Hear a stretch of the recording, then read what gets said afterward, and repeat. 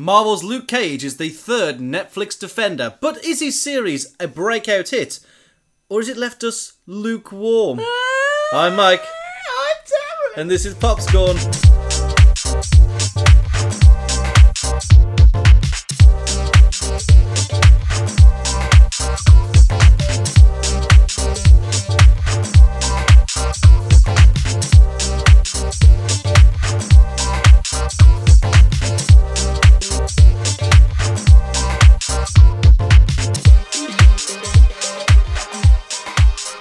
Welcome to Popscorn, the Foul Entertainment movie review podcast, and today we're talking about the Netflix series Marvel's Luke Cage. As always, I am Mike.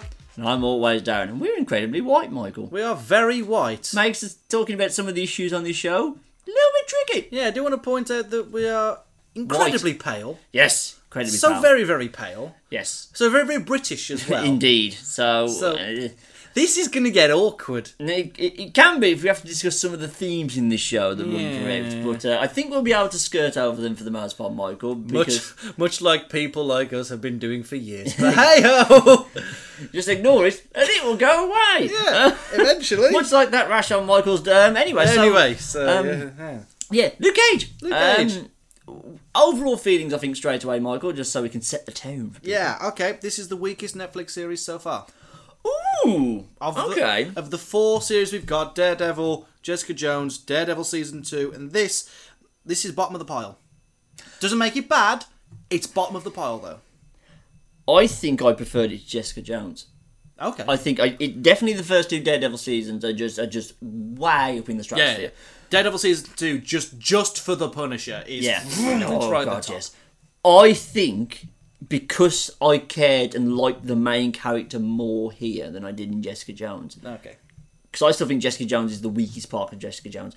I think I prefer this. Not by a lot. I'm not saying this is anywhere near as good as the Daredevil series at all. Yeah.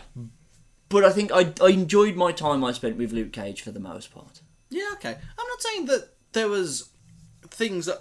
I'm not saying it's a total washout. I think it's very much a case of this is the reverse of Daredevil Season 1, not Daredevil Season 1, Daredevil Season 2. You know how that started amazing and ended amazing, but there were like 2 or 3 episodes in the middle just kind of like, Yeah.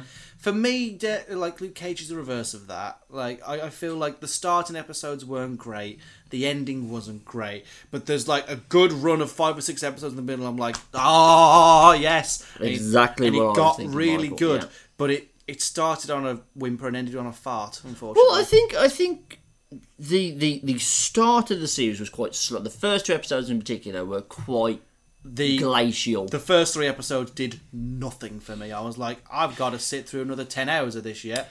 I think I started hooking in the third, because the third episode is the church episode, isn't it? Where I think so. Where a Or was that funeral the fourth? happens. That might It's be a third of them. That was the episode where I think it really kicked into gear, because the church thing is really, really good. And yeah, I was with it up until a point near the end. I will say it has by far away the strangest finale of TV I've seen in a good long while. It's weird. Like they made big decisions, and I admire the balls it took to make those decisions, and I think I will like them should we come back here. But the finale was a bit weird. But we have much ground to cover before we get to the finale. So do we want to talk about the cast or the overall themes first? I think we'll go with cast. Okay. And then we can paint the themes on top of them. Gotcha. Now, we were both big fans of Mike Coulter. We were. From Jessica Jones, of just how he was the smoothest man alive. I like that he's continued that form into Luke Cage. Yeah, I do like it. I do get a feeling that he's spread a little thin here. I think he's got a lot of work to do because he's now got his own series. Unfortunately, he can't come in and steal the scene anymore. Yeah. Which is really unfortunate because I think Mike Coulter is actually a really decent actor and I think he's really good. I will say, though, when Luke Cage is at his best, he's at his best. Yeah. He's very smooth, he's very suave. He's very, sort of like, very quick-witted, in a sense. Yeah, he's quite funny. He's got an answer for everything, which is quite good. The most key thing, he's relatable. Yes. Much more relatable than Jessica Jones ever was to me. And because I often found Jessica Jones quite grating, whereas I was never like bored of being in Luke Cage's presence. That's true. I can see how some people might think he's quite a not a dull actor, but you know what I mean. He doesn't bring a lot of energy or a lot of, like zaniness to a role. Well, he's quite mellow. He carries a lot of weight from the character to begin with, as well as the weight of what happened to him in Jessica Jones. Yeah. So if you go into Luke Cage trying to get the gist of everything, it's not going to happen. No. So you have to... Sorry, go on. To the point at which I wasn't actually sure when this series took place. Yeah. Because it wasn't made abundantly clear at the start that this was set after Jessica Jones. Yeah, it's. I think we can place it around 6 months after Jessica Jones, I think. Now I know that. Now, because it gets explained later on in the series, it becomes obviously set after. Because they make several references to Jessica Jones. But I was thinking for a long time, well, he owned a bar. Why are you now sweeping up hair in a barbershop? This must be an origin story. And, we'll meet Jessica Jones at the end. And then it became apparent that that's not what happened. But yeah, they didn't really explore Mike Coulter's acting range, I don't think. Yeah, no, they really didn't. But I think there was enough happening around him that it was actually quite nice for him to be the mellow constant. At no point did I start to dislike my time with Luke Cage. I get you. Like I said to myself, the third episode when it actually... The end of the third episode with the church scene is where it got good for me, but it took the first 2 episodes and all of that episode to actually do anything for me. The 4th episode is where it took off and where I think Mike Coulter had the most to play with, because this is very much the origin story. We'll point out that all good scenes in Netflix Marvel series happen in prisons. Yeah. That's becoming a bit of a thing now. Like Yeah. the best one from season 2 was the prison episode, and they have this. But yeah, very odd that's when they've decided Then to again, place this. and also in Jessica Jones, it was when Kilgrave was locked up in that airtight thing. That's one of the best. Probably the best scene in that. Yeah. And like, They okay, like locking away people in prisons. well, there we go. We Netflix found the theme for the Defenders. Netflix is going to be set in a panic room. Netflix Defenders are going to be set in a panic room. I'm Netflix okay with will it. only pay for the one, and that's it. That's why it's called an event. I'm okay with that. Yeah. That could work. It could work. The prison episode, which is basically the Luke Cage origin story, That is great. was a really good episode. That's, I think, where Mike Coulter shows his most range, because Yeah. they show him being truly angry, truly kind of sarcastic almost, and just defeatist and negative, which he's not really get when he's being normal Luke Cage. He's quite a positive person despite a lot of negativity in his life. Yeah. This episode and the episode where the plot threads set up in this 4th episode tie up finally, I believe in about episode 10 or 11. Something in there, yeah. Is where I kind of go, okay, now I'm really, really invested in this character, and I think Mike Holt did a fantastic job of showing, because Luke Cage is one of the more cheerful heroes in what is essentially the miserable part of the MCU. Yeah. Because he's a hard worker. He's a dedicated man. But he never comes away as being like Spider-Man levels of No. He's not happy. He's not full of piss and vinegar. Essentially, he's carried a lot of weight, but he's trying to do good, and he's trying to carry on, and he's trying to be a normal person. Yeah, be a man in a world full of superheroes. Which is good. I think something that annoyed me about it was that sometimes his motivations became a bit blurry. Like he's constantly saying, "I don't want to be a superhero." And then there's a lot of superhero things. Yeah, it's like the amount of times he's been like, I don't do that, I'm not for hire. Also, I'm going to jump out of this building now. I'm like, okay, fine. That kind of straight line. What then brought it back, though, was his fighting style. It's so refreshing to see a man who just kind of bored of being punched and shot. I love the whole, I'm pretty sick of buying new clothes. Yeah, and he's constantly changing clothes with everybody. That was really funny. Most of his fight scenes, he doesn't actually do much. People just attack him. He just sort of shows up and just pushes them. It's really funny. Like when he knocks people out, just flicking me on the head. When he goes into the convenience store, he's being held up with Method Man's there. He just flicks him on the head to knock him out. Oh yeah, Method Man's in this series for some reason. I know me and you aren't massive Wu-Tang Clan fans, but even I know that was a cool cameo. They got a rap out of Method Man, which is pretty... Yeah. And the fact that he was awestruck by Luke Cage, and which is Luke Cage was awestruck by Method Man, that was a pretty... I did like that scene. To be fair, like, whilst we're on it, I think the music in this series is phenomenal. Really, really good. I just saw on IGN they're releasing it on vinyl, and now nerds of your ilk are going to be buying that in droves. No, it was really, really... It was a big part of it as well. There is almost like a scene in every movie set to diegetic music that's being played like in Harlem's Paradise or on the street or somewhere. There's the track "Hail to the Chief" was my favourite, and it was the. Oh, I didn't like that one. That was a bit weird. Oh, I liked it. To me, that perfectly set up Cottonmouth's character, who we'll be talking about in a little bit. I mean, I was like, I'm really enjoying this now. I'm listening to music that I wouldn't necessarily have a connection with, because obviously this is very much trying to explore sort of. Well, it's Harlem culture, it's black culture. It's very much trying to set that up and put that as a bed for a superhero story, which is essentially what Luke Cage's origins were in the comics. It was blaxploitation. It was Marvel's take on blaxploitation. But how do we take that and make it more relevant to the real world-esque MCU set now? Yeah. And it does do a lot of things right with that, in my opinion. I think it does a lot of things right. Some things that I can't really relate to, obviously, but a lot of things right. Shall we move on from Luke Cage? Because I think it's just a resounding thumbs up. It is. And you can also see why any woman would sleep with him. Yep. Much so that we get it in the first episode, and you're like, it's okay, Misty Knight. We would too. It's like, we get it, don't worry. We get it, yeah. It's like, now knowing this is set after Jessica Jones, it's like he's already bagged her and Misty Knight, and then someone else near the end of the series he's hot to trot for Luke Cage. And I'm just like, this isn't like Skins, where everyone having sex made no sense to me. Yeah. This makes all the sense in the goddamn world. Yeah. It's the constant, like, we should go get coffee. You don't like coffee, I know. Like, yeah, boy. We need some Barry White in this. Yeah. If Barry White in every episode, I would have been a happy man. I get the feeling if this was made about 30 years ago, it would have been old Barry White and Luther Vandross. Oh, and it would have been amazing.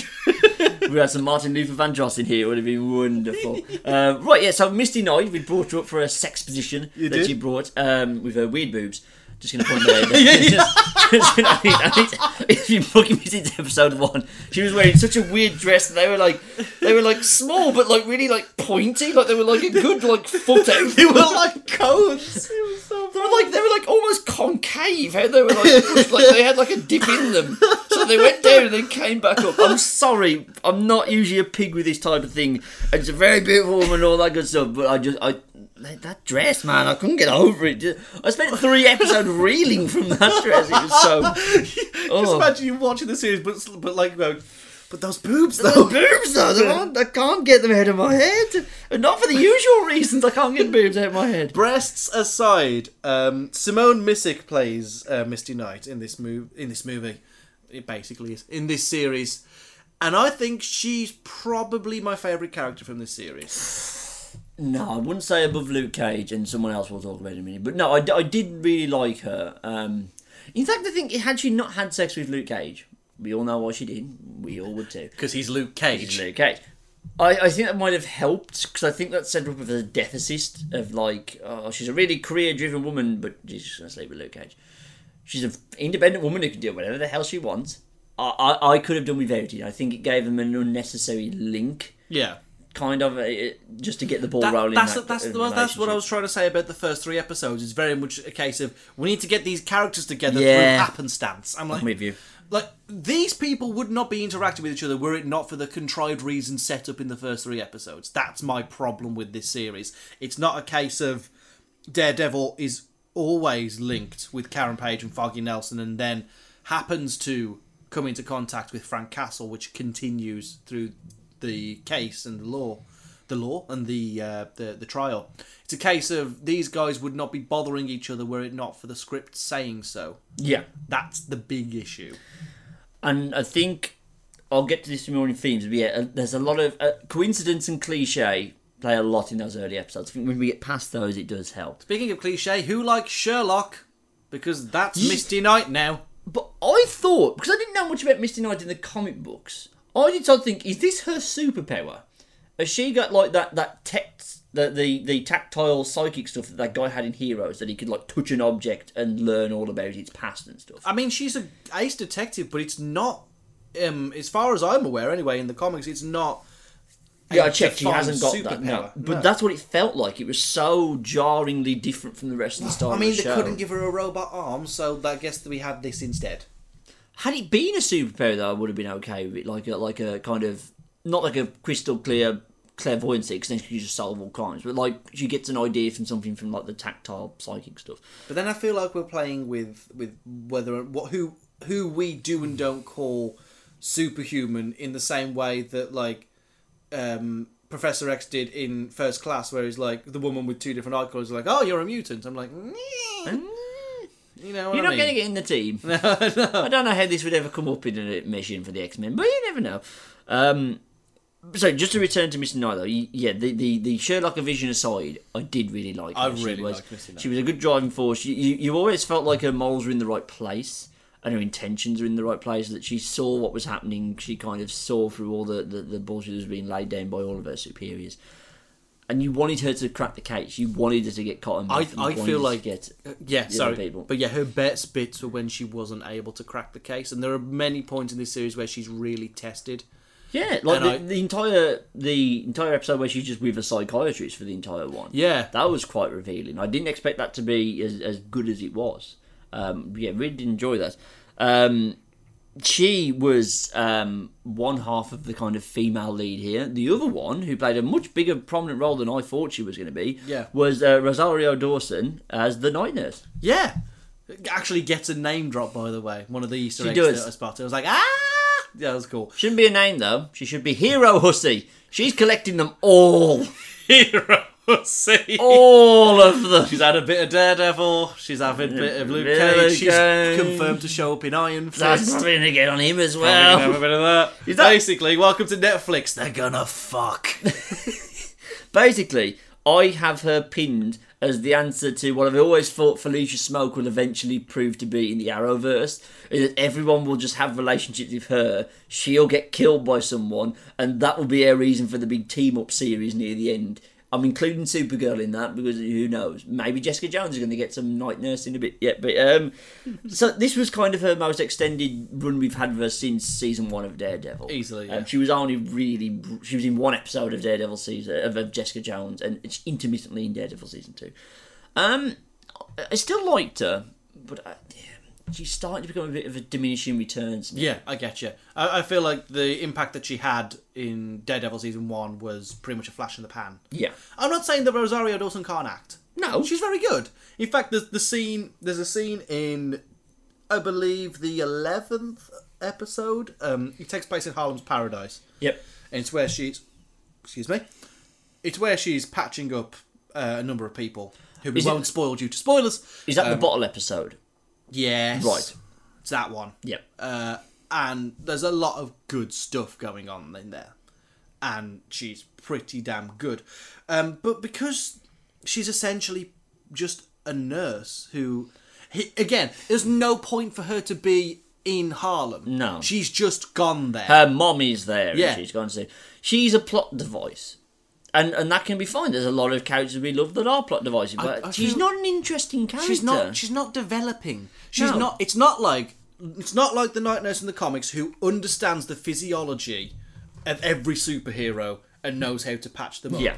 So far, Daredevil hasn't got anything special going on. He's just a blind guy who could fight well. Yeah. Luke Cage having the bulletproof skin is something that she needs to learn about, and does a little bit, but doesn't crack it. She doesn't fully understand it, and I feel like that's something that Night Nurse should be doing. Should be going, like, not building a profile, but essentially building a mental profile. Yeah. Of like, okay, well, if something happens to Matt, this is how I'm going to take care of him. If something happens to Luke, this is how I'm going to take care of him. When she meets Danny Rand in the next series, it's going to be a case of, this is mystic shit, and I need to learn about that as well as medicine. If I thought things were hard before... You say that out loud. Are you looking forward to Rosario Dawson being in Iron Fist? It's not the first thing I'm thinking That's about. one thing. I just think, again, because we've spent so much time with her, probably more time than we've actually spent with any of the individual defenders, maybe Daredevil pips at the post, but she's just not an interesting character. It's just not someone I'm like, oh, Rosario Dawson's back. Hey! It's just realised something. She essentially becomes not Luke Cage. She essentially becomes Nick Fury if Nick Fury were a prostitute. There was an idea to bring together all the people I slept with, so they could fight the battles I can't be bothered So basically, when the defenders defend the New York from whatever it was because of Rosario Dawson's vagina. That is the uniting force behind the defenders. If the defenders starts with her going, you might want to get yourself checked. That call goes out to everybody. That's it, should be done. Oh, I feel like we're starting to become pigs again, Michael. We may need to move away from this. We'll wrap up the good guys first, I think, because we can kind of agree. Sure. Pops! We're talking about Pops. Okay, cool. Pops! I like Pops. Pops was good. Someone was surprised when something happens to him, and I was like, really? Yeah. Because I was like, well, that's going to happen. he's cliche ahoy hoy. In fact, all of the scenes set in the first 2 seasons, like, they're in a barber shop. You couldn't think of a more stereotypical hanging out place. They're all playing chess in the barber shop, which every single barber shop you've ever seen in an American movie, some guy is playing chess. I need to point out, Bobby Fish is the name of a wrestler, and it was really distracting to me because I was like, I'm expecting to slap an armbar on somebody any second now. They all talk about basketball. Did you notice one of the names on the no pay list? Because in the back of the shop, there's like no pay list of people who I don't didn't pay. notice. So you've got like Al Pacino and Michael Jordan and Prince and all that stuff. And a guy called Richard Roundtree. And I was like, who's Richard Roundtree? I looked it up. It's Shaft. Shaft is on the no pay list. And I was like, blaxploitation. You've got to mention Shaft somewhere. Yeah. So Pops was for the small part he is fine, good, liked him. Yep. Who else is good? I think that's everybody, isn't it? That's the main part of it. I mean, not that he's a good guy, but because he's pretty much ineffectual in the series, it's nice to get Turk Barrett as a returning character again. I just like crappy him. merc person. I like him. I really like him. He just turns up, gets shit on by everybody, and goes home. There's something I need to talk about with Pops, but I'll save it to the to the spoiler thing.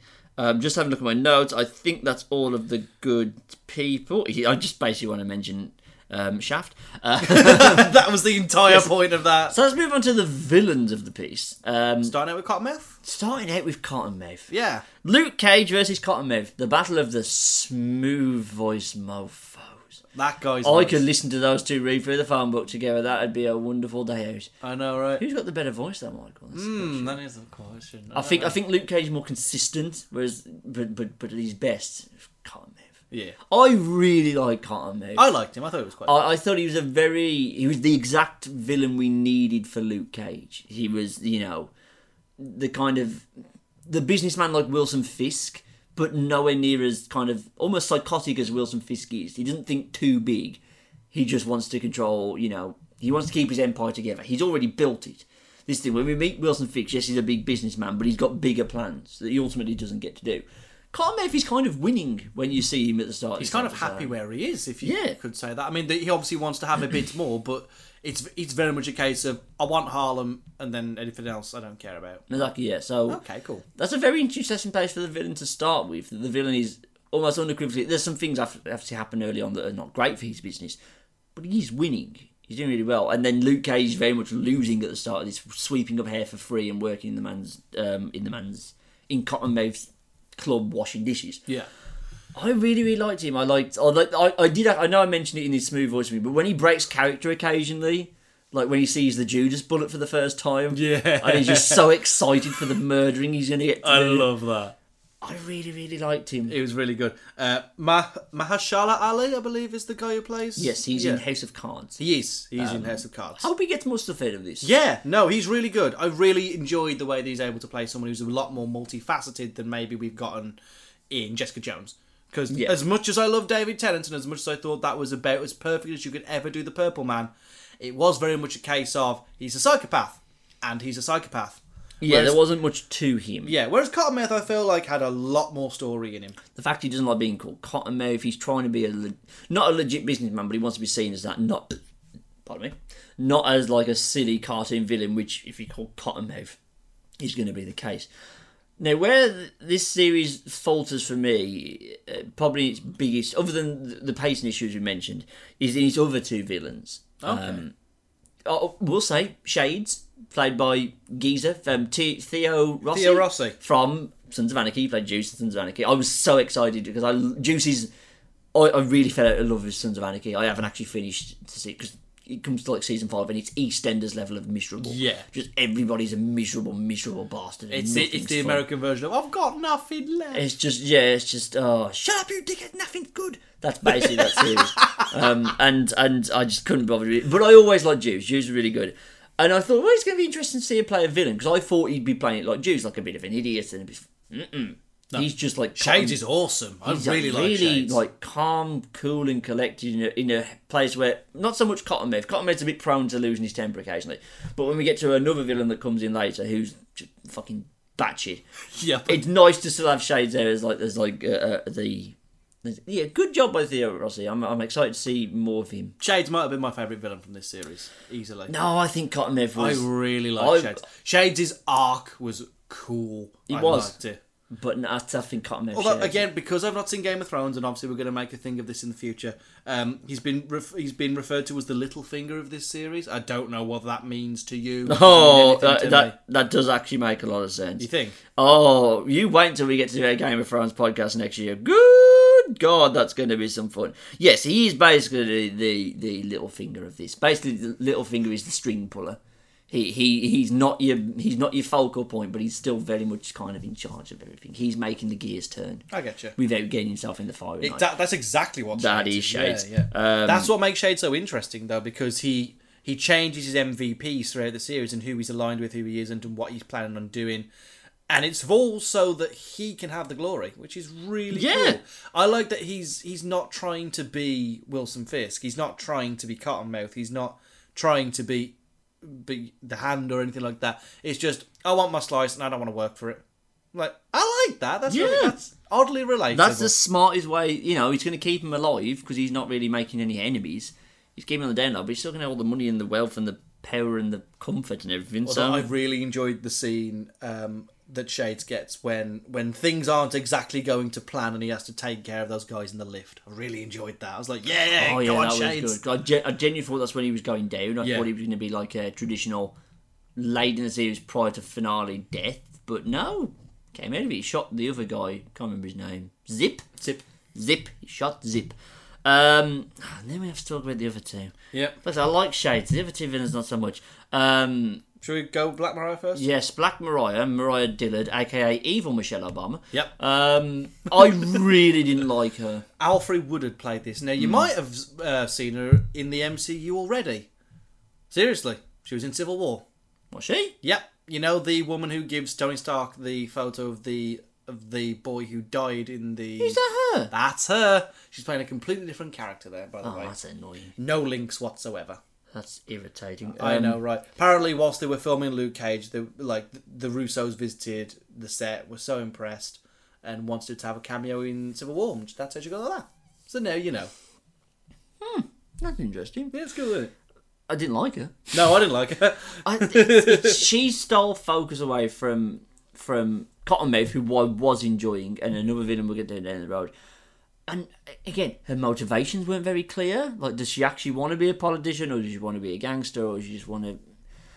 I never related to what the point of her story was. I think she got better as the series went on, but she didn't start well. I don't think that. She just got more integral to the plot. Yeah, she didn't get better. I don't think. I still yeah. wasn't enjoying her performance, her writing, her kind of all over the shop mentality at times. Really, really didn't like her. I think, but where we come to the end of the series, and because obviously she's so integral by the end of the series, the last episode for her, I think, is her best performance. Yeah, but I still don't like it. No, I'm not looking forward to seeing any more from that character. Let's put it that way. No. See, with where that character ends, I'm actually quite interested. But like you said, when you put her in a room with Cottonmouth, I know I'd rather see go forward.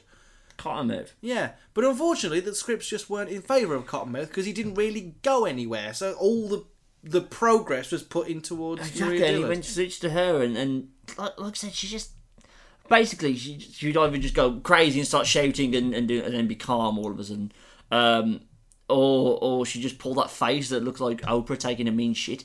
I need to point something out to you though. Yeah. I hope you caught this because I heard it in one of the episodes, and I had to rewind it 3 times and then turn the subtitles on to make sure I was getting this. But it's a wonderful line. Hang on a minute, there it is. She says this to someone when she's getting interviewed, and they bring up, Cottonmouth has been arrested. That's not a major spoiler, but and she kicks the person out of the house. She says to you, and I'm not kidding, get the rest of your shit and bugger off. I didn't know bugger off was an American thing, so I turned the subtitles on, and there it is. Get the rest An American lady tells another American person to bugger off. I was like...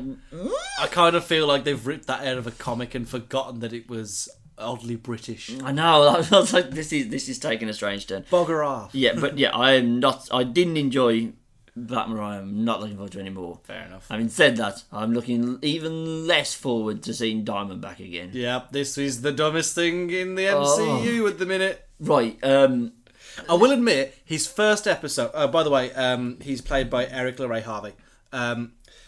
So it's Willie Stryker Diamondback, because obviously there are two Diamondbacks in the comic books. There is this Diamondback, the classic Luke Cage villain Diamondback, and I believe she's... Yeah, the current Diamondback is female, and I think a super... No, she's a super villain, isn't she? I think she's still a villain. I think so. Yeah. Either way, it's very much different to the Diamondback we got here, because she's kind of like a psychic-powered, pink-haired, leotard-wearing thing. That would have been preferable, to be honest. I would have much preferred this to the Diamondback we got in this series, although I really enjoyed his first episode, because it was such a departure from what this series was doing. It was a breath of fresh air. It then lasted the rest of the goddamn series, which is the unfortunate thing. So I think we're going to have to save most of our talking about Diamondback until after the spoilers, because he's not in any of the trailers. But he also quoted the Warriors, so you know. He did quote the Warriors. That was fun. I liked it. Tell you what, let's just save Diamondback until afterwards. Just if you wanted the quick review of it, we didn't like it. Nope. For reasons we will detail later. I think that's everybody covered in the acting thing. They're the themes of the piece. Yes.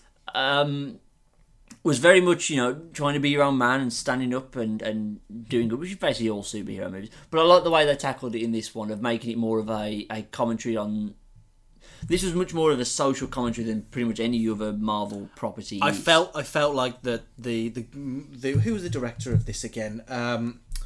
Chio Coker is the director of this series, and I get the impression that Chio Coker likes Luke Cage. Yeah. I also get the impression that he's more politically and socially active than probably what should be in the MCU. Daredevil is a series that deals with a lot more fantasy, and Jessica Jones is what deals with more psychological elements. Mm-hmm. This is very much the socio-political element of the MCU. And for good reason, at the minute, Luke Cage appears to be something that is essentially a dialogue to stuff that's happening in real life right now. Such as several shootings and mass shootings in America, and of course the Black Lives Matter movement. And I don't feel like we can really separate this series from that, because it's such a commentary on it. I really wish we could, because I want to have my superhero fun. I know, but I think that's what actually helped this series stand out for me, is the fact they did go down that kind of social political route of it.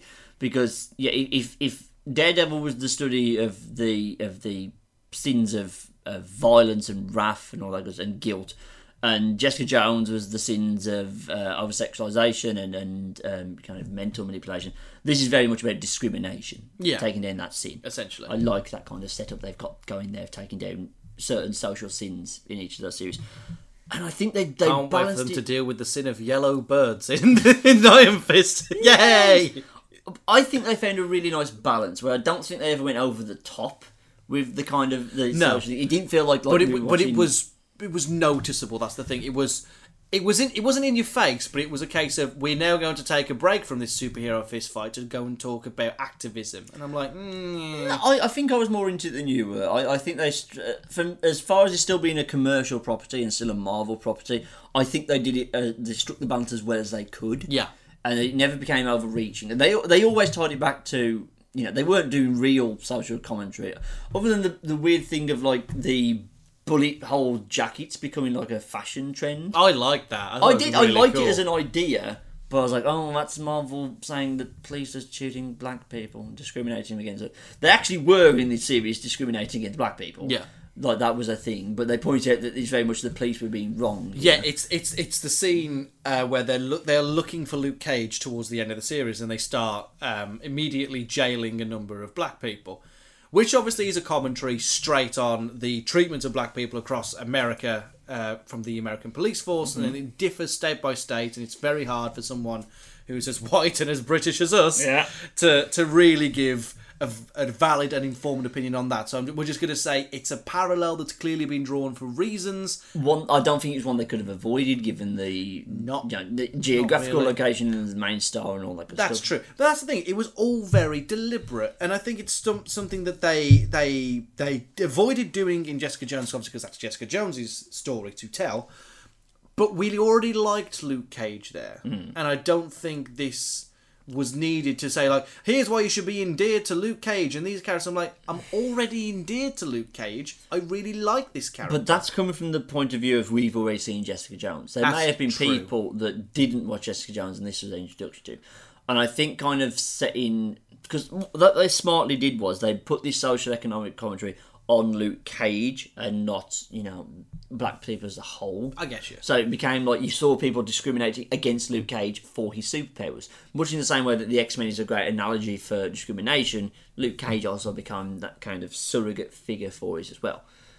We're getting maybe a bit too deep into media theology. Welcome to media theory. I could do this for hours, but let's draw a little line over it and just say, I liked it. Yeah. I like what they were doing. It was well done. I think you definitely were a bit more receptive to it than I was, and I was just kind of like, can we go back to the fighting? I suppose. And I think if I was in a different mood, or I came into the series looking for that. Yeah. Like, I'm going into Iron Fist to see nothing but Kung Fu fighting. Yeah. Let's make that abundantly clear right now. If that starts getting all preachy on me, meh. I came into this expecting and wanting Marvel to have the balls to do this. To say the N-word as much as they do. Yeah. It's almost unavoidable to do when you set this in hard. The first time it drops, you're kind of like, whoa, okay, we're doing that in MCU now. And I like the fact that Luke Cage doesn't like it. Yeah. That pleases me so much. That he's just like, he's not going to stand for being called it because you shouldn't be called it. I love it. Really, really like that. So that's the main theme that runs through it. And then there's also the kind of greed. And greed gets the best of all these people. I just think these themes could have been explored better. I think that these themes should have been explored in a better series. The kind of greed of that side of the series, I think that could have been more focused. Yeah, especially easily. with the many various bad guys kind of dealing with their greed and grabbing for power and stuff. That kind of muddied the waters, especially near the end of the series, especially with the finale and the commentary they're trying to make on wealth and greed there. That sometimes it works, and sometimes bad people get what they want. Yeah, which is basically all that finale is. Right, let me just check the notes to make sure there's nothing else we need to cover. First of all, do all Swiss people feel like pussies? Who knows? Because every time they mentioned that, the barbershop was safe, it was because it was Switzerland. And I was like, do all Swiss share this? Like, they're so passive and in their lifestyle that no one is in danger in their entire thing. If you were in the Swiss army and had a knife, you might be a bit different about this. And had a knife that also had several other tools attached to it. Hang on. I think we've covered everything that we can. We've explored anything. Yes. Oh, we can do this. There is a very short callback to original Luke Cage costume, and it was very funny. It's so good. It's so good. Because it is such a stupid costume that they obviously could never have got away with it. The yellow shirt, the headband, the gauntlets, and the chain. And he's like, I look damn ridiculous. So yes! Much in the same way they did it in Jessica Jones, where they just showed the dual costume and then threw it out. Yeah. Daredevil didn't have this because Daredevil's costume's always been seen as it's just cool. We need that. Yeah, also he can't see what he looks like anyway, so who cares? He's going to go in the Defenders. If Iron Fist doesn't get a costume, it is going to be 3 street, normal-looking people. And then Daredevil stood there as well. At least Punisher spray-painted the skull on his arm. Yeah, Punisher put a bit of effort in, but no, the fact he happened to grab that yellow blouse, where the chain came from, I don't know. Not a clue. Well, he felt that the chain. Yeah, but the tiara and the gauntlets was really, really cool. And when he first got his powers and he just punches his way through the wall, whenever it was so time for Luke Cage to do some remodelling, it was always good times. It was the part, there's a point where he's being pursued by Diamondback's men, and they go into this van which he's parked up against a wall. He's punched through the van and the wall and buggered off. I know. That's brilliant. It's so good. Isn't it wonderful? I really like it. Right, I think that's going to do it here. Yep, I'm giving it I seem to give it a better review than you are, Michael. But that's not a bad thing. I preferred it to Jessica Jones. It went by quicker. I enjoyed my time with it. there are pacing problems, and I said the villains outside of Cottonmouth, I wasn't really buying all the main villains. But I think Mike Colton does a good enough job, a likeable enough job to really pull me through to give this a ringing endorsement. Yeah, I still endorse it, even though I think it's bottom of the pile for the MCU Netflix series so far. It's been outdone in ways in which it deals with its own themes and story elements. It is a weak, slow start for a series that really should have come out the gate very, very strong. It has a fantastic middle. I am not disputing sort of like episode 4 through about 10, I think is pretty much perfect. Which is the exact opposite of all other Netflix series. Yeah. It still has a pacing problem. It just has the opposite pacing problem. It has the opposite pacing problem. It starts slow, it finishes weak, but it has a great middle, and that's when you really get to know Luke Cage. The part of this series that really stuck with me is that you see him, Luke Cage, on the prowl, walking down the street in a proper suit. And I'm like, this is as good as it gets for this character. It's genuinely brilliant, but there's a lot of bad stuff surrounding it that I can't justify, and it really doesn't bring the money or the noise like Daredevil Series 2 did. I doubt anything will, but there we go. Still good, but I would say just hamper your expectations and you'll have a better time. Okay. Spoilers! Here we go. We don't need to talk about Diamondback. Diamondback. Good God, what the hell? Like, has there ever been a more, unsuited character for these Daredevils? Yeah. You had this really serious story going through it. You had set up Cottonmouth as your kind of big bad. I will admit, I didn't see Cottonmouth's death coming. Yeah, I did catch him by surprise. I was like, oh, not even Michelle Obama. No. Why is it got to be her? Like, if it had been Shades, I think I would have been better with it. Or had it been Diamondback. Yeah. What a great way to introduce him. But why is it her? What a great way to introduce how good the Judas Bullets would have been as well. Exactly. Instead, what we got was the death of the best villain in the... Apart from Shades, the death of the best villain in the show by way of Mike Stand. Yeah. To be replaced. To be replaced by... Tommy Lee Jones in Batman Returns. Only this time it's a sniper bullet that shoots explosions, and also he really likes quoting old movies. And talking really weird. Like, he's Two-Face from Tommy Lee Jones, just chewing all the scenery, just having a good old munch. He didn't suit. It just threw... Every time he was on it became wacky. You know what I mean? It stopped being this kind of serious and cool series and started becoming stupid. You know what? Watching Diamondback in this made me realise? They have to really retool Bullseye if they're going to do him in Daredevil Series 3. I dispute that highly, because as you know, I want Colin Farrell to come back to play Bullseye exactly as he was. He was perfect, Michael. He was perfect. No, it wasn't. You know damn well it wasn't. Perfect. Am I the only one who thinks it's a bit weird that Diamondback relished in his superhero, well, that's a supervillain name, considering that Luke Cage, obviously, is not... We all know that Luke Cage is not Luke Cage's original name. It's his name now, but it's not his original name. Are you talking Power Man or Carl Lucas? Yes, both. Right. Okay. Both of those. Yeah. And obviously we know that Cottonmouth doesn't like to be called Cottonmouth, but Diamondback straight away, he's like, he doesn't introduce himself as Willis Stryker. He's like, I'm Diamondback and I have a gun. I'm like, okay, whatever. He's kind of brought into it, but that does suit his mentality, that he sees himself as kind of otherworldly almost. But no, I could never get on board with it because it was just so distracting of a performance. It was just so not in tune with everything else that we'd done up until this point. It's a shame, because there were some little bits that I thought was starting to glean something good. There's a scene between Diamondback and Luke Cage where Diamondback has essentially set up Sniper Perch in like an old theatre. And that's really cool. Like, they have a cool conversation before Luke Cage inevitably puts the hurt on him. And there is another scene where Diamondback has sort of like wormed his way into the Harlem's Paradise, and he's essentially laying the smackdown on Shades and being like, this is how I run shit, you deal with it this way. And I was like, okay, that's interesting. That's bookended by him knocking about with a sniper rifle and literally one of the worst costumes ever. Oh, the Diamondback costume was the drizzling shit. So stupid. Oh my god. It did admittedly look it did look comic book accurate. That comic book accurate thing didn't have that goddamn stupid helmet, though. No, he didn't have that. That made him look like he was like a fucking condom. It's like they had to... ridiculous. They had to find a way to even the score. He was ribbed for your pleasure. Oh god, he was. But I mean, they had to find a way to someone to have a fight with Luke Cage, and it'd be okay. But I was okay with him having the wounds. Like that was enough to make him, slow down. And had he just had the gloves on, and maybe put like some SWAT gear on, not that Gary. Maybe if it was like a modified SWAT uniform and those gloves, and even if you had the whole the snake under shirt thing. That could have worked a bit better. It could have been a bit more rough and tumble, therefore suiting the themes of poverty in this series. But no, he gets like a military-grade fucking lounge suit going on. And then that means that the final fight, which, it should have been more gritty and more, realistic and kind of really ground drug. Oh, I believed nothing of that fight. No. Not a the second. CGI was not fantastic. No, it's not even that. The CGI sucked.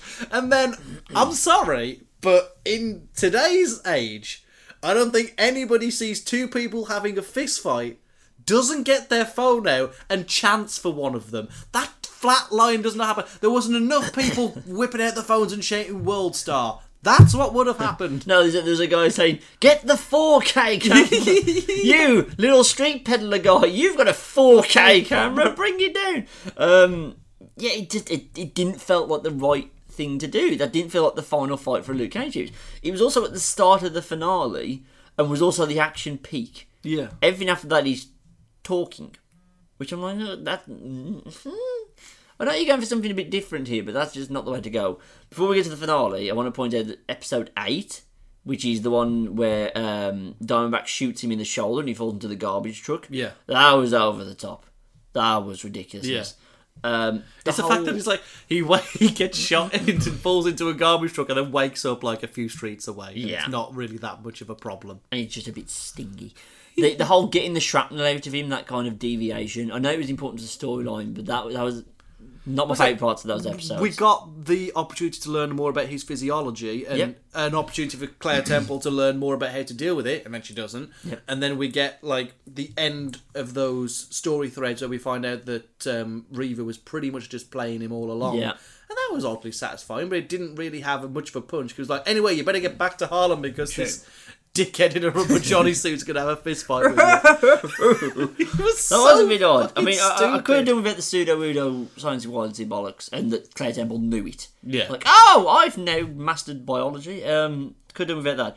One thing I will point out, because they did that, they balled him in the acid, which was a good scene, and then got him out and picked the free piece of shrapnel out of his stomach. They missed 3. He got shot in the shoulder as well, Yeah. yet they only picked it this. Thank you for noticing that. I was like, he's still injured. If he goes to throw a punch, he's fucked. I know it's not probably the most exciting scene to see, proper surgery done to him, but still, that's not great. They took the time for those 3. Why couldn't they do the others? You know what I mean? I just, Do we assume that he just had a second bath off screen? Okay, it worked. Time to do that again. It was, and then Nearly killed me, but oh well. And then those episodes, because it set up the bottle episode, which I'd probably say was between that and the prison episode for being the best episode. The one where they're trapped in Harlem's Paradise for the entire episode. Episode 11 was probably my least favourite, because that's where it lost all focus. Yeah. It got to the point where I was like, I was looking at the screen and all these characters, and I said to myself, right, what is the motivation of Mariah Dillard? What is her motivation right now? Because I really didn't know. Is she still trying to get back into politics? Is she now moving away from politics and embracing the kind of gangster lifestyle? Is she trying to balance the books? I had no idea. Diamondback, I was like, well, he thinks that Luke Cage did, so what is he still doing?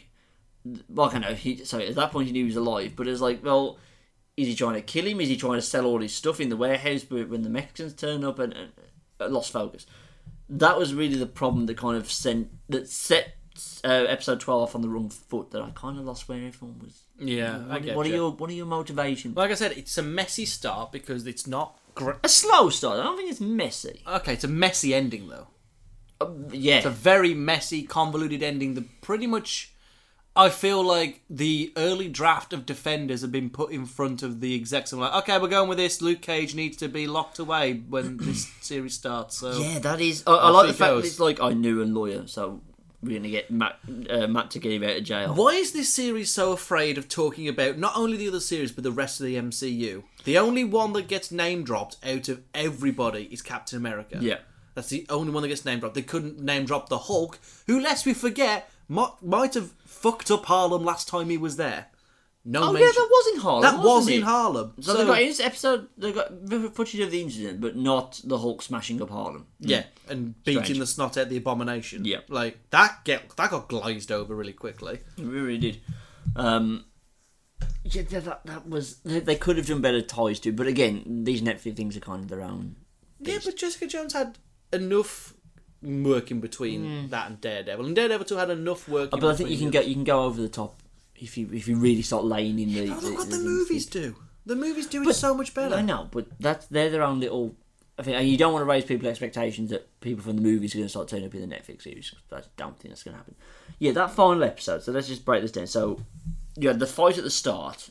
So the peak of what should have been the episode at the start. He defeats Diamondback soundly. We don't hear from Diamondback again. It's then basically in the police station from then on, there on in, of just explaining what's going to happen. It's also, I think, the shortest episode of the season. It's only like 45 minutes. Yeah, it is. It is. And the longest episode of the series is the one before. And the stuff comes out about Carl Lucas and that he escaped from prison and that he's going to go back there.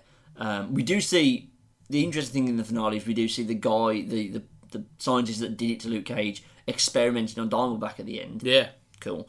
So I expect Diamondback to come back, but it's cool from like what they did there, but I'm not exactly looking forward to that. No. And the key thing to take away is the very end was that 100 Nights to Get a Man song he's playing, and Misty Knight goes back to Harlem's Paradise, is that Luke Cage is going to jail, and Mariah Dillard and Shades, and they're a power couple, and they're running in front of everybody. They're not hiding, they're hiding in plain sight at Harlem's Paradise. They've won. Yep. They have got away scot-free with no pressing charges. Reputation's a bit damaged, but at this point, Black Mariah doesn't care. She's a gangster now. The bad guys won. Yep. That's a very interesting take on... I admire the balls it takes to do that. I didn't enjoy it. No. I can't say I came out of that. I didn't feel satisfied with that ending. Of all of the heroes in the Netflix roster who deserved to be triumphant, Luke Cage was top of that list. And he could have had a low-key victory of just, I got rid of Diamondback, I dismantled this one club, but I realised Harlem's more than just one little club. That would have been cool. Imagine if Diamondback wasn't a crazy person and he was still knocking about. Say he only dealt with Cottonmouth. Say that incurs the wrath of Mariah Dillard. Like, it could have been a case of like, I've been dealing with all four of you, and in this series I've only managed to get rid of one of you. Yeah. As opposed to, I didn't even kill that one. I've only punched this one hard enough to make him concussed, and these two got away with it. Yeah. It's a bit of a wasted effort, really, isn't it? And I want to applaud them again for having the cojones to do this. And if it leads in a very interesting position for other Iron Fist or the Defenders miniseries, I'll become retroactively more okay with it. But it didn't really set up for me to be like, oh yes, I can't wait to see evil Michelle Obama in charge of things in season 2 with Diamondback being superpowered like Luke Cage is. That's not an interesting setup for season 2. I want to move on. I want to have different problems, not the exact same problems. Yeah, I get you. Enjoy that. Right, one more thing I need to mention before we wrap up this review.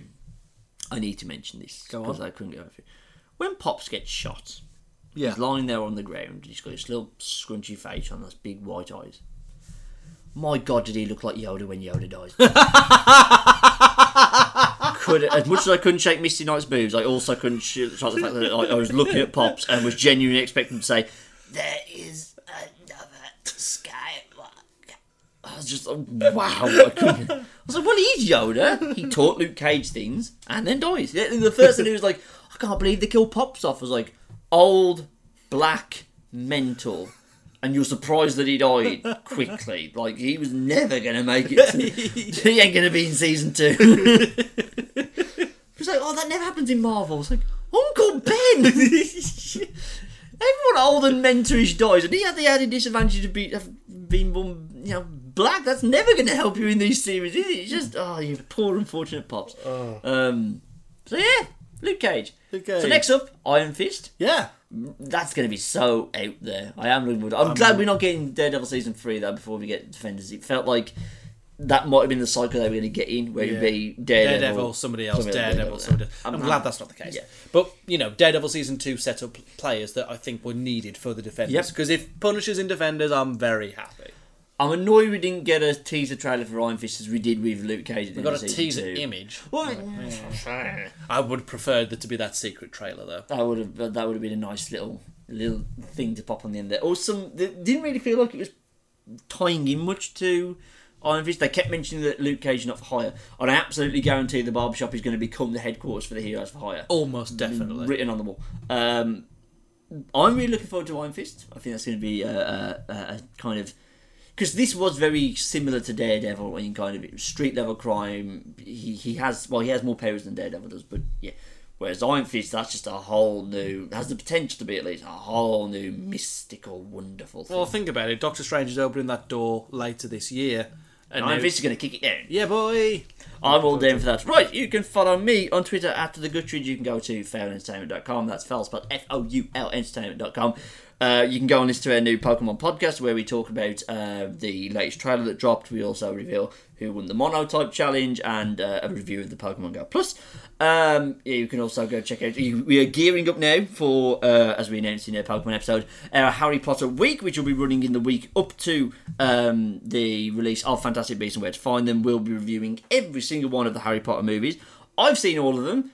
Have a strong dislike for them and a strong love for them at the same time. It's very bizarre. Michael's only seen 4 of them. So it's going to be a learning journey for all of us, and it's going to be wonderbar. It's good. And of course you can go and follow me on Twitter if you really want to, and at that Mike Owen. You can also follow us at the website on Twitter, Facebook, SoundCloud, Sound of the Circus Clown, Instagram, and mine's, that's everything. Our username is FoulENT, that's FoulENT. Thank you very much for listening to this episode of Popscorn, and we will see you next for Doctor Strange. Doctor Strange is up next. Yeah. It's only a few weeks away. It's going to be fun. Woo! Yeah. Bye, everybody. Bye, everybody.